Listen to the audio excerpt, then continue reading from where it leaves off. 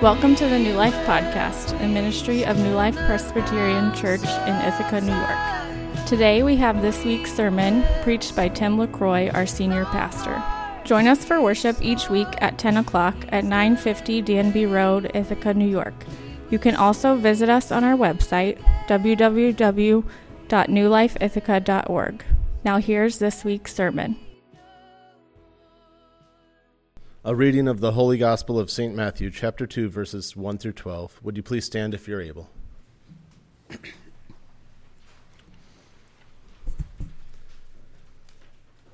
Now after Jesus was born in Bethlehem of Judea in the days of Herod the king, behold, wise men from the east came to Jerusalem, saying, Where is he who has been born King of the Jews? For we saw his star when it rose and have come to worship him. When Herod the king heard this, he was troubled, and all Jerusalem with him. And assembling all the chief priests and scribes of the people, he inquired of them where the Christ was to be born. They told him, In Bethlehem of Judea, for so it is written by the prophet, And you, O Bethlehem, in the land of Judah, and by no means least among the rulers of Judah, for from you shall come a ruler, who will shepherd my people, Israel. Then Herod summoned the wise men secretly and ascertained from them what time the star had appeared. And he sent them to Bethlehem, saying, Go and search diligently for the child, and when you have found him, bring me word that I too may come and worship him. After listening to the king, they went on their way. And behold, the star that they had seen when it rose went before them until it came to rest over the place where the child was. When they saw the star, they rejoiced exceedingly with great joy. And going into the house, they saw the child with Mary his mother, and they fell down and worshipped him. Then opening their treasures, they offered him gifts, gold and frankincense and myrrh. And being warned in a dream not to return to Herod, they departed to their own country by another way. I was reading an article this week, and the name of the article was Finding Hay in a Haystack. And I did not misspeak. It was not titled Finding a Needle in a Haystack. It was titled Finding Hay in a Haystack. And what it discussed is this mathematical, I don't know if you call it a principle or just an idea, that math is really good at finding anomalous things, but it's not very good at finding things that are very common.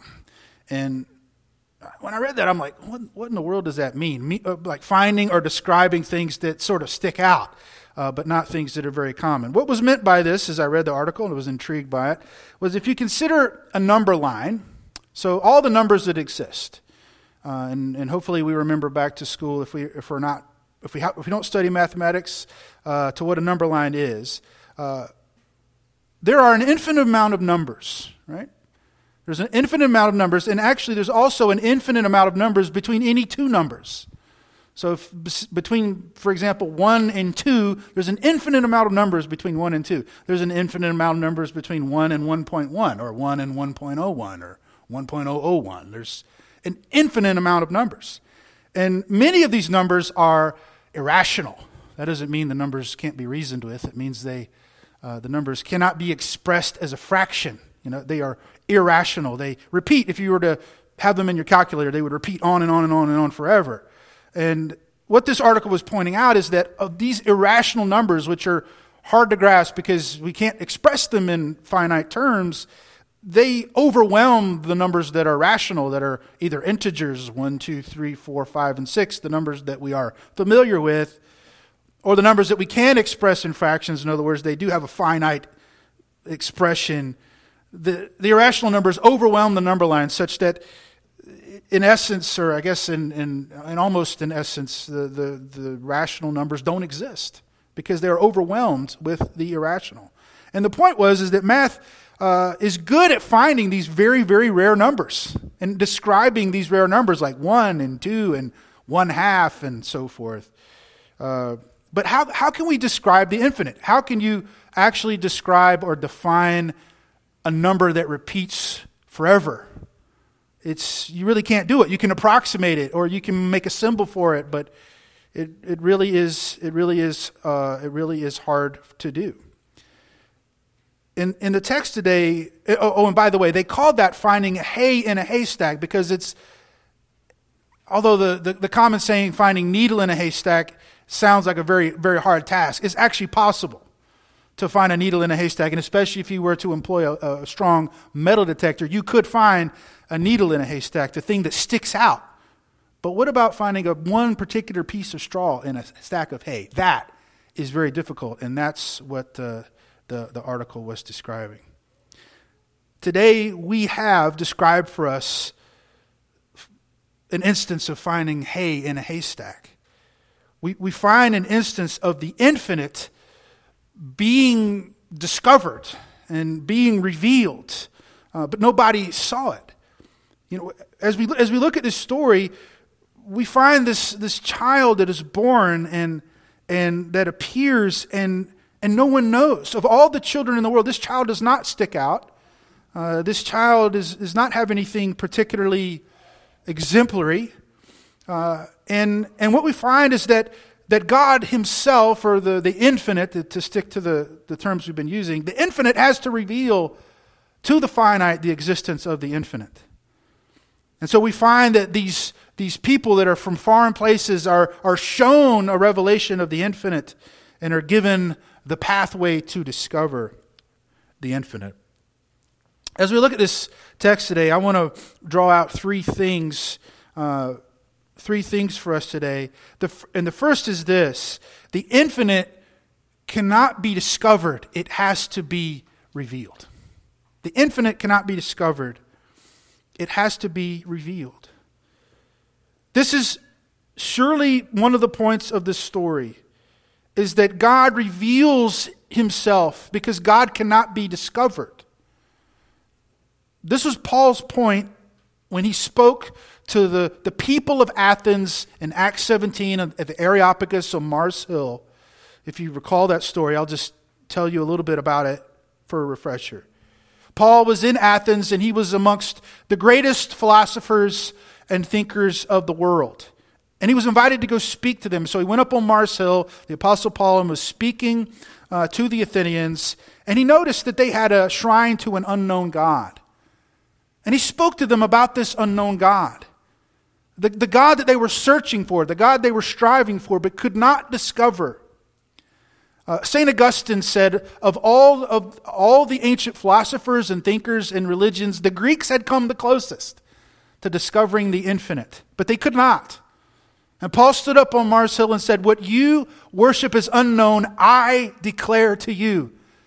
And he told them about Jesus. The infinite cannot be discovered. It cannot be known. It has to be revealed. That's certainly part of what's going on in these early chapters of Matthew and Luke.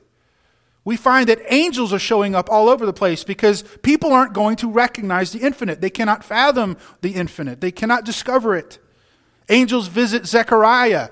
Angels visit Mary. Angels visit Joseph. Angels, in other words, if you're going to discover the infinite, it's like someone has to come and slap you across the head and show it to you. That's what's going on in beginning of Luke especially, and here in this chapter of Matthew. Heaven opens up, choirs of angels are singing. This is what it takes to discover the infinite. It has to be revealed to us, either directly through these glorious appearances of angels and choirs and light. The wise men have to have it shown to them by a star, by this heavenly atmospheric phenomenon that most certainly was not a star. You may have heard me talk about this before. It does not behave like a star. Stars don't move around and settle on top of houses. If they did, we would all be burned up if a star actually did that. It is not a star. Over the centuries, people have sort of tried to guess what this was, and some have proposed a meteor or a comet. But that doesn't work, does it? A meteor just flashes and disappears. We've all seen meteors. Comets, you ever seen a comet? These sit on the horizon, and they don't move around and settle over houses. And in fact, there were other words in the Greek language that could have been used for this. There is a word for comet. There is a word for meteor. It was not used. The word that is used here is aster, which we would commonly think of as star. But in the ancient Greek and in the classical Greek, it just means a light or a fire. It came to be called star because of representation of stars looking like little lights in the sky. This is a non-specific or general term. And what I usually describe this as is a miraculous atmospheric anomaly. But just to be a little more specific, I think this was an angel shining brightly in the sky. As I said, we know angels of showing up all over the story. We see angels appearing to people. When Jesus is born, the angels appear to the shepherds and guide them in a very similar fashion to go find Jesus. I think this is an angel appearing in the sky, shining to lead these wise men to Jesus. The infinite has to be revealed. Why were these wise people, they're identified as men, who were they and why were they looking? Well, we read some prophecies. Angela read from Isaiah. We read from Psalm 72. There's several prophecies in the Old Testament about this coming. There's actually another one that was alluded to in one of the songs called Jacob's Star. This is from the book of Numbers that talks about a star will rise in Jacob. So there's all sorts of allusions and prophecies in the Old Testament to this moment. And so we think of them as kings because the psalm that we read talks about, Isaiah talks about them being kings. We think of them as being from places like Midian and Ephah and Sheba, because that's what the Old Testament prophecies say. In terms of the language being used here, and I think that these three wise men are not identified specifically because they stand in for all of the Gentiles. And if you guys need to close a window, you can. If you want to close the blinds, if the sun's too bright for you. I just see people squinting uncomfortably, so feel free to do that. I think that these three people are not identified specifically because they stand in for all the Gentiles. They stand in for all the nations. But they are called magi, which is a specific term. The only other place in the Bible where this appears, I think, at least one of the more specific places it appears, is in Daniel. And the magi or the magus is described as court advisors. And so these were advisors to kings. They weren't kings themselves. Now, certainly to rural Judeans, they would have appeared like kings in very costly, very beautiful clothing and large caravan. The Old Testament describes the retinue as covering the hills with camels and all these treasures. The word here it says they opened up their treasure chests. This is a very large gathering of people. And it helps us to understand why all of Jerusalem was troubled. It wasn't like these three road-weary travelers kind of snuck in. This was a big deal. They were foreign advisors. They were advisors to foreign potentates. And why were they looking for this star? Or why did they respond to it the way they did? Well, another possible example that I think is likely, since we already have the allusion to Daniel here, is we know from the story of Daniel that through various miracles and through the witness and the testimony of Daniel, proclamations were sent out. We can read about this in Daniel. Proclamations were sent out to the entire known world that the God of Israel was the true God. And it seems at least plausible that these foreign sages, these wise men, had been evangelized by Daniel. They were Gentile God-fearers. They were looking for the coming of Messiah. The Old Testament is full of prophecies. We read some of them today, that in the new covenant, God would reveal himself to the Gentiles. And here we see that the very first revelation is to Gentiles. The infinite reveals the infinite's self to Gentiles who come seeking the infinite. There has to be a revelation. The revelation of a star, of an angel that guides them to come from far, far away to meet the infinite. So the infinite cannot be found. It has to be revealed. The second point is this. We find on Epiphany, we learn in this story that this baby is fully God and fully human. The fully God part, I think, is is witnessed is more fully by other parts of Scripture, but I think that there are clues in the text that show us that this is more than just a king. The beginning of the story that we read, it presents it in sort of a political terms. This is political turmoil because there's another king, and Herod is sore afraid because there might be a usurper. So it's all cast in politics. It's all cast in succession of kings and so forth in the nation of Israel. But the second part of it, though, I think goes far beyond politics and actually moves into that this is not just a human king, but a heavenly king. And the reason is the response of the Magi, the response of the wise men. It says after they have this interaction with Herod and he hatches his plot, which we talked about 2 weeks ago, so we won't cover that again. It says that after they went away, in verse 9, it says the star that they had seen when it rose went before them until it came to rest over the place where the child was. And when they saw the star, they rejoiced exceedingly with great joy. Now, we may skip over that little phrase, rejoiced exceedingly with great joy, but the repetition of terms is intending to communicate that this is more than just foreign dignitaries paying homage to an earthly king. This is not the response that they would have to meeting a celebrity. This is a response, the greatest joy that a human could experience that is a result of coming in contact with the infinite, with the Almighty. Rejoicing exceedingly with great joy. It's like when the angels around God's throne are saying, holy, holy, holy. In the Hebrew conception, the repetition of words magnifies it exponentially. Rejoiced exceedingly with great joy. This, I think, shows that the wise men, when they finally met the baby, understood that it was more than an earthly king. It was more than an earthly Messiah. This was God incarnate. Their second response, I think, further shows this. It says in verse 11 that they go into the house and they see the child with Mary, his mother, and they fell down and worshiped. There's two words. It's a repetition. Two different words, both of which mean worship. To prostrate oneself. When you see this word proskuneo in the Greek, it often is translated worship. It literally means to bow down or prostrate oneself, fall on your face. Here, two words for worship are used together to magnify what's going on. Earlier in the chapter, they say, we have come to worship the king.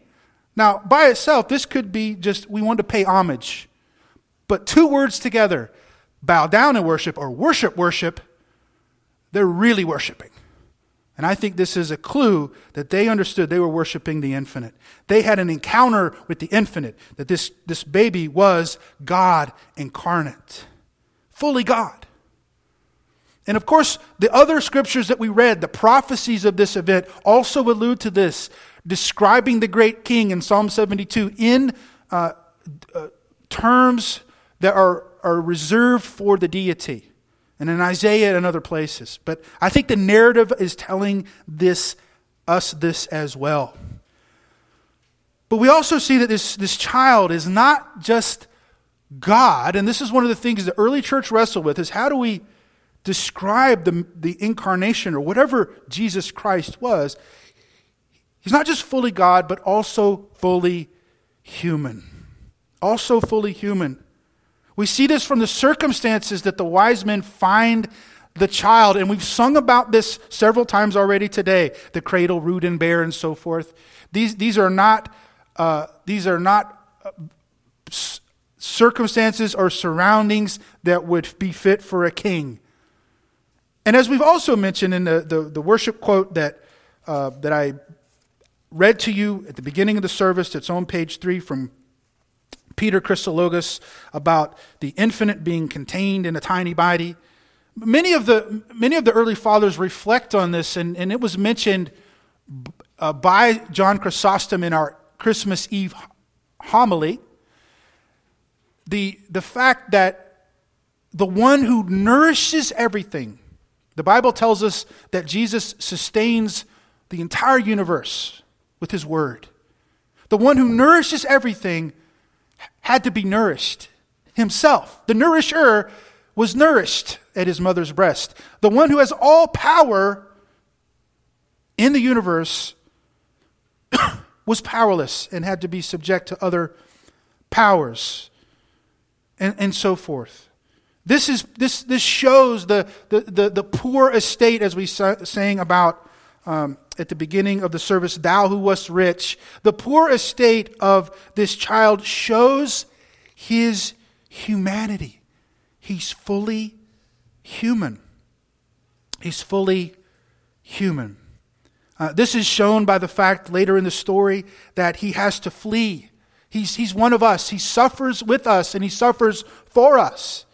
He's in danger of political violence. He's in danger of death. They have to flee to a foreign country as refugees and immigrants into another place. This all is showing that Christ, as the writer of Hebrews says, is like us in every respect except without sin.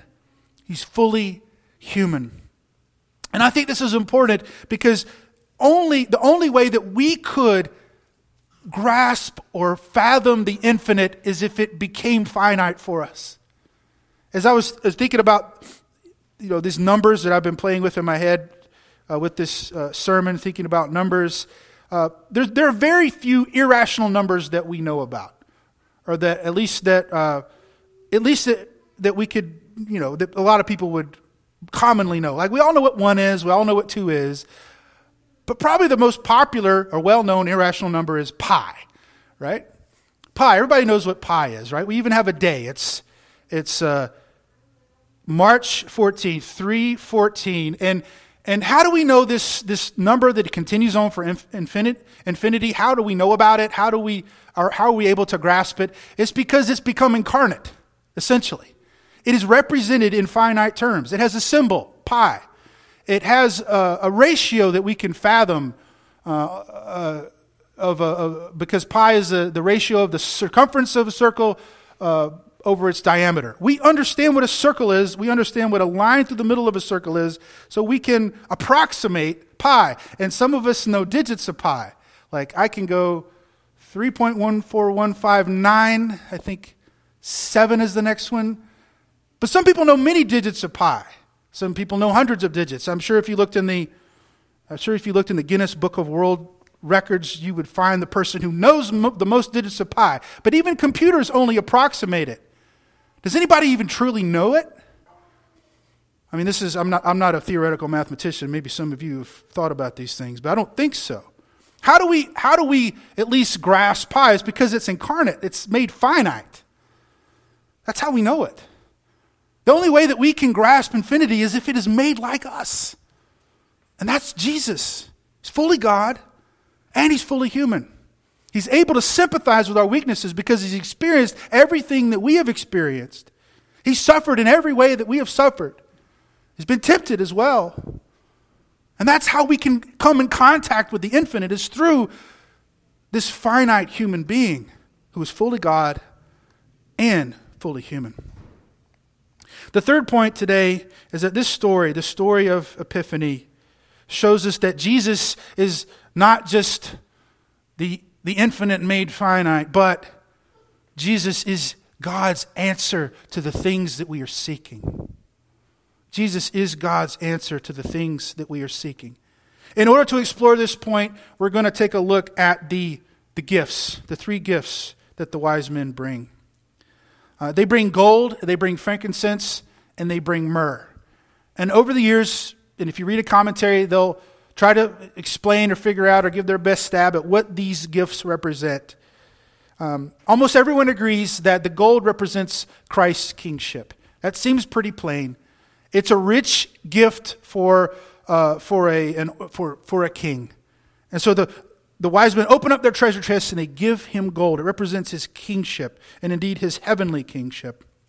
But this is not just a king. We read Psalm 72. This is more than just an ordinary king. Psalm 72 is about the kingship of God's anointed. We find the gift of frankincense also. What is frankincense? Well, frankincense is something used in incense. But when we look at the scriptures and where frankincense shows up, we find it in two interesting places. We find it in the recipe for the incense that is burned in the holy place in the temple. In other words, it's God's smell.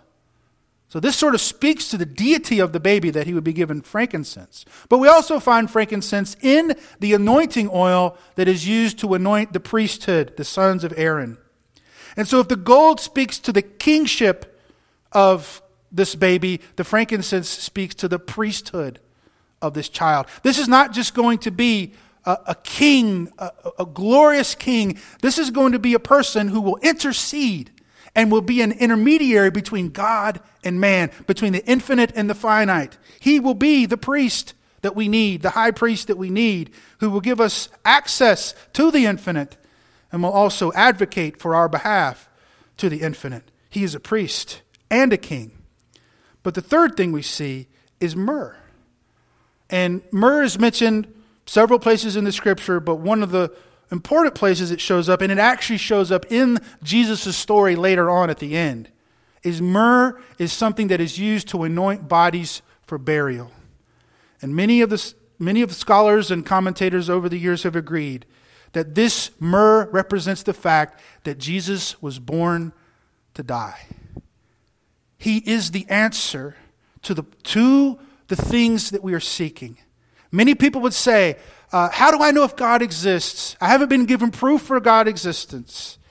I need a message from God, or I need some sort of proof. Jesus is the proof. He is the revelation of the infinite. He is pi. He is the hay needle, the piece of straw in the haystack, revealed to us through the revelation of the infinite to us. He is what we're seeking. Jesus is the evidence. He is the evidence that we are seeking. When the Apostle Paul stood on the Areopagus, he told the Athenians, you don't know the unknowable God. Let me tell you about Jesus. He told them about Jesus. So if we want to find God, if we want evidence for God, we look to Jesus because he is God's revelation. He is the revelation of the infinite. But also, he is the solution to the problems and pains of this world. This is what the myrrh represents. Many folks, including myself, wonder how God could allow so much pain in the world, so much suffering in the world. Like, why doesn't God fix it? Well, Jesus is God's plan to fix it because he was born to die. As we mentioned in the confession of sin, he gave his infinite life. He lived a perfect life. He gave his infinitely valuable life to serve as a payment to buy us back out of our debt. He gave his life. He suffered for us in order to redeem us.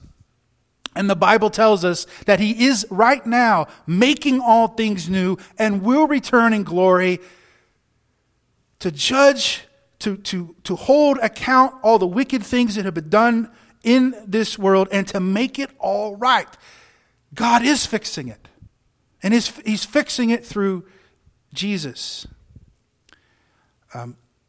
There's a parable that I was trying to think of this week and was able to finally bend Google to my will with the help of ChatGPT. I won't tell you that story. You can ask me after. But I found the parable. It's a parable, a sort of self-deprecating parable. It's told from the perspective of Christianity, but it also shows up in a Jewish context or Hindu context. But it's called the parable of the drowning man. In this parable, which is kind of a folk parable, it isn't attributed to any one author. It has many different versions, but I'll tell you my version.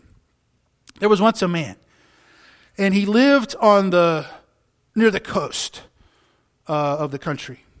And a hurricane was coming in, a great storm, and so there were warnings that were coming in, and there was great flooding predicted, and where the man lived was going to be inundated with water.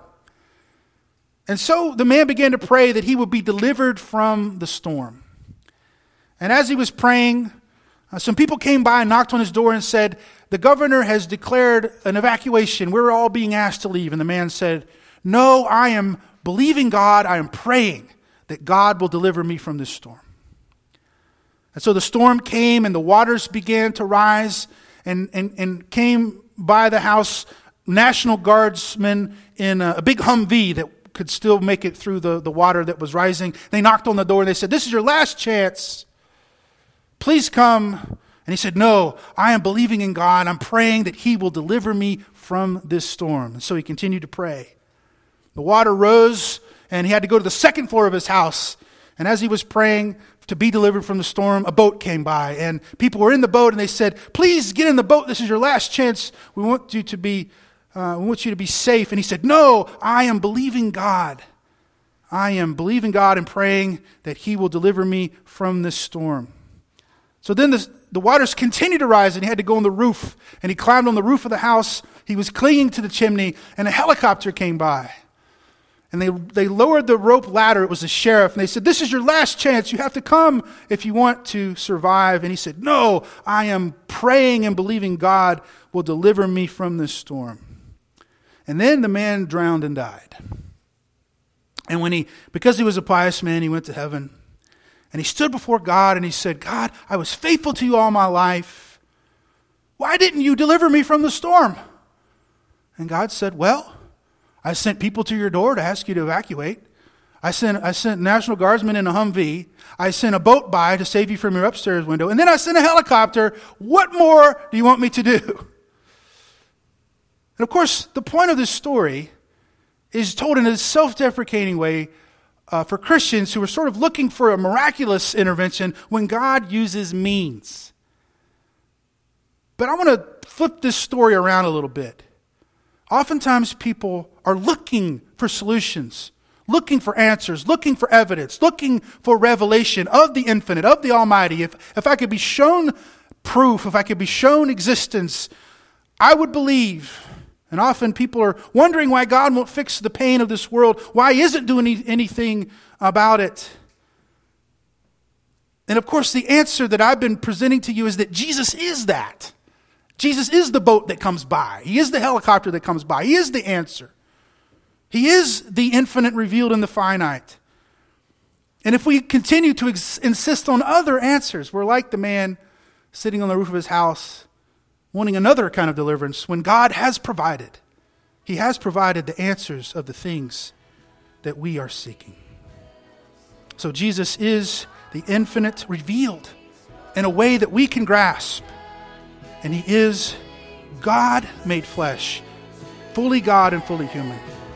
And he is the answer to all the things that we are seeking. Thank you for listening to this week's podcast. Please rate and review us on your podcast service and share with anyone who may be interested. The intro and outro music for the New Life podcast is provided by Sandra McCracken with her permission. Please visit her website at sandramccracken.com. We'll see you next week.